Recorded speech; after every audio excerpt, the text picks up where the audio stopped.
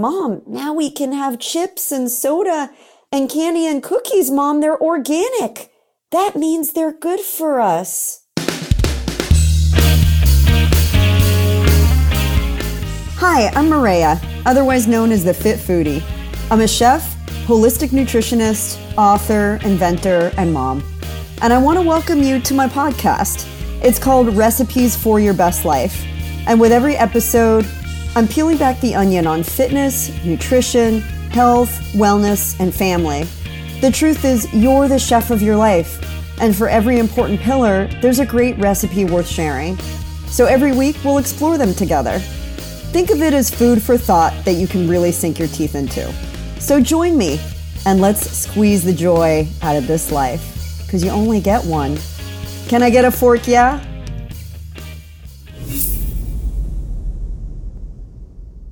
I started my career in the natural foods industry about 26 years ago. I know I'm totally dating myself right now, but yeah, it's been a couple of lifetimes.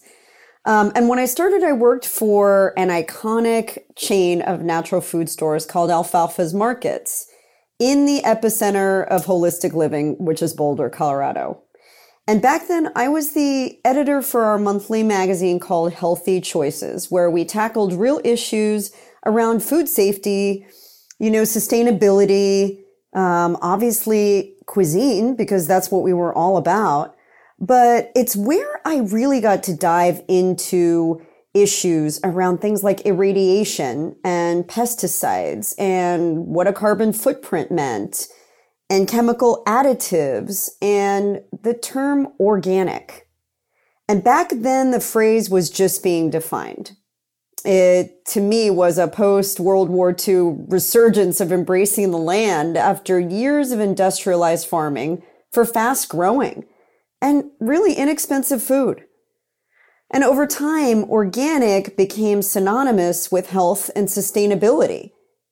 Foods raised without the use of synthetic pesticides and fertilizers, added antibiotics and hormones, and chemical additives. That is the very definition of organic.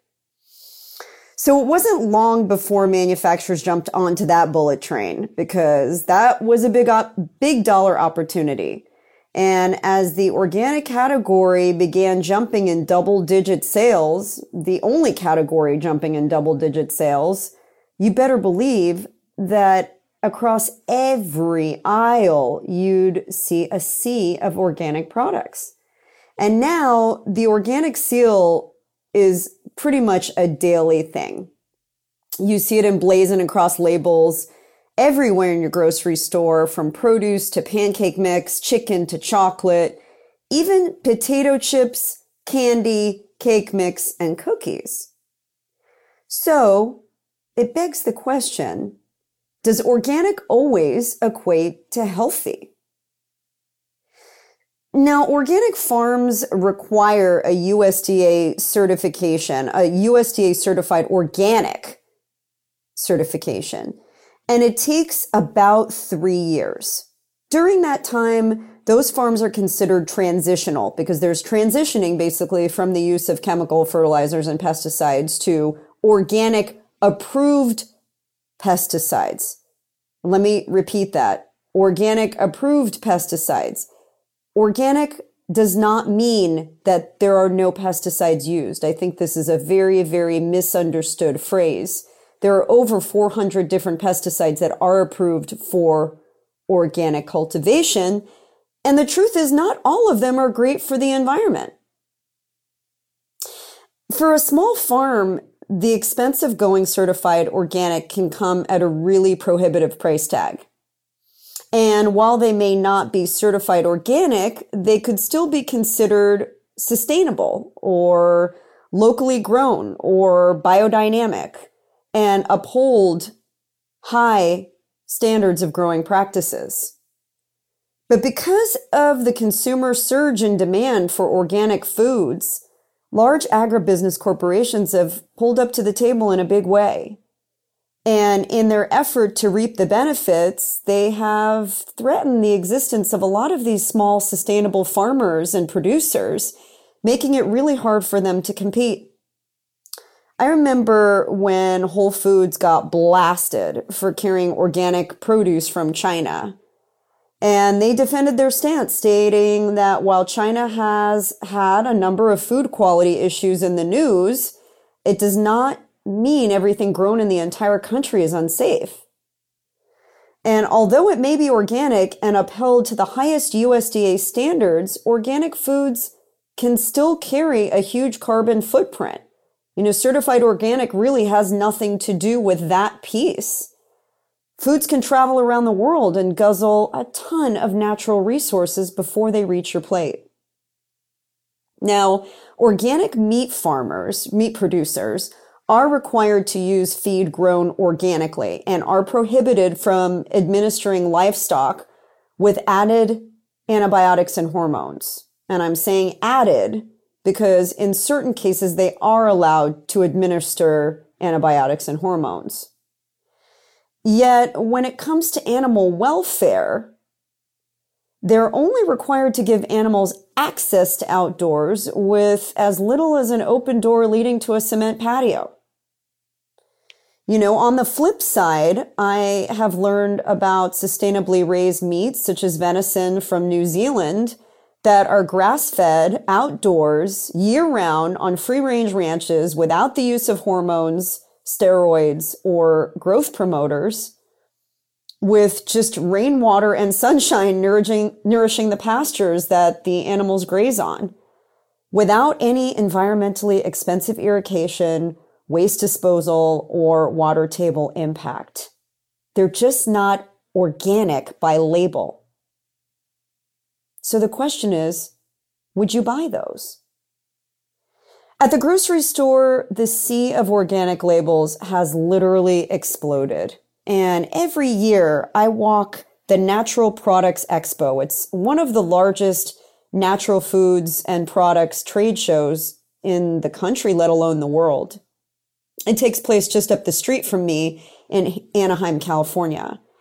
And that show boggles my mind. It's actually coming up here in March. And it has literally taken over Anaheim, where it used to be contained in the actual convention center, now has overflown into the surrounding hotels and conference rooms and restaurants and, hotel suites. I mean, there just isn't enough places for people to hold meetings and showcase their natural and organic products. But one day I was in the grocery store and I knew I was in trouble because my little one was eyeballing the chocolate cream-filled cookies and saw the organic label and said, "Mom, now we can have chips and soda and candy and cookies, Mom. They're organic. That means they're good for us." Yeah, that's kind of a misnomer.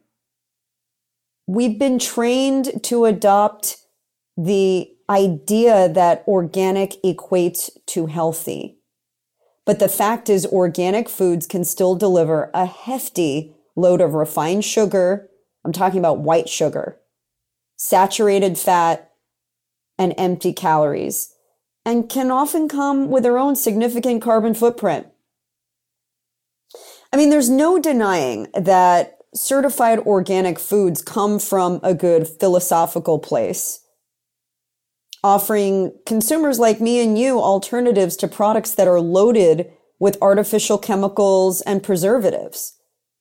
And when it comes to food choices, I mean, organic produce really takes care of the environment and the topsoil so that we have that soil to produce more and more food and that it stays loaded with those important nutrients. But there's more than meets the eye.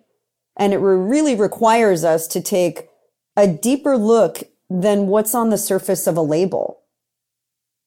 So I want to give you a few tips to help you make sound decisions when it comes to scouring the grocery store. And let me tell you, every time you walk into the store or shop online, there is a lot to consider.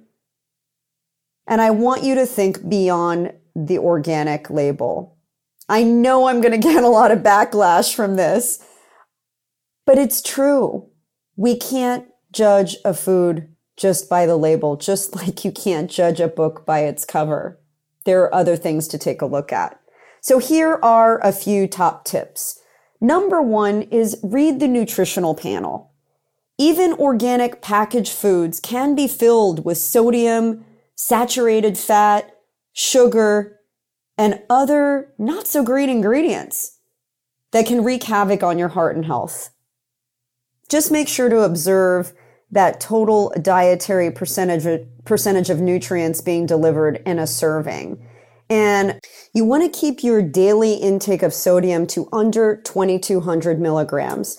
And for women, you want to try and keep your sugar intake, your added sugar intake, to under 35 grams, and guys, under 50 grams.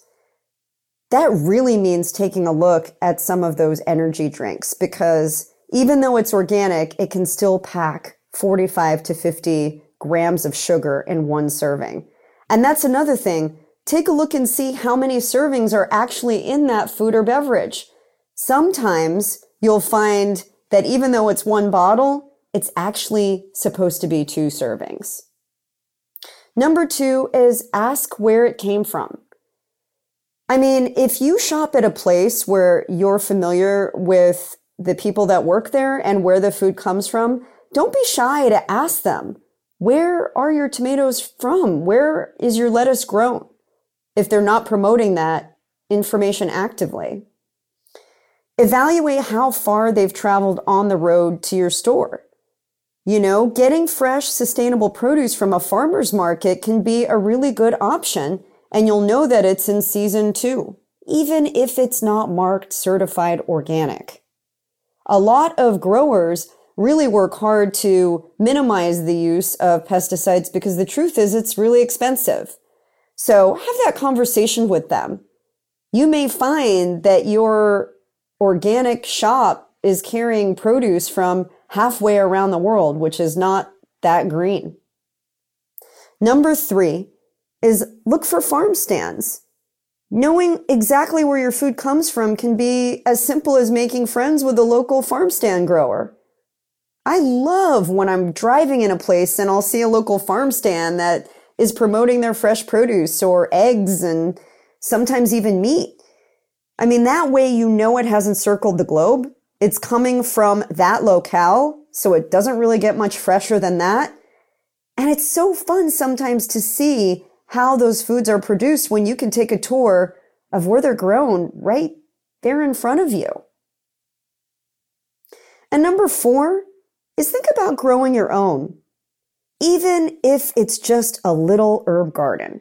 I mean, we're coming up on spring, and spring is the time of rejuvenation, renaissance.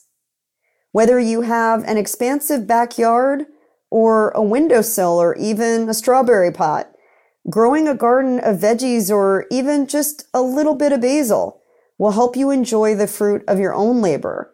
And that way you know exactly where your food came from. And there's pride in that. I'll tell you, there's a lot of pride in being able to grow something and see it come from a seed or from a plant, from the ground, and flower and produce. And it's something that you can then consume. And if you've got kids, this is just such a fantastic thing to get them involved in. My son goes to a Waldorf school, and they have 6 gardens on their premise, and they truly are organic gardens. And they produce everything from herbs to lettuces to fruit trees and enjoy the fruits of their labor in their little kitchen. And it's something that my son has always really loved. Gardening is a way for him to channel his energy.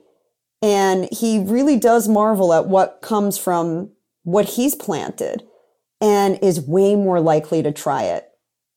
And that's true. When they have a hand in it, whether it's the growing of it or preparation of it, they're always going to be that much more interested in trying it out. And hey, if they have an aversion to greens, grow a lot of greens, would you? Grow a lot of spinach and see what happens.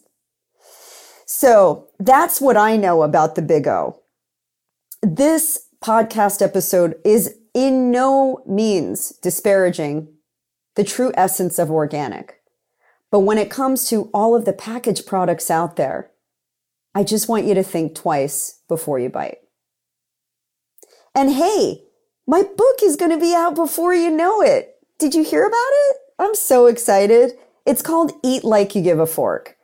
And I truly believe it's going to help save you time, save you money, and save your sanity.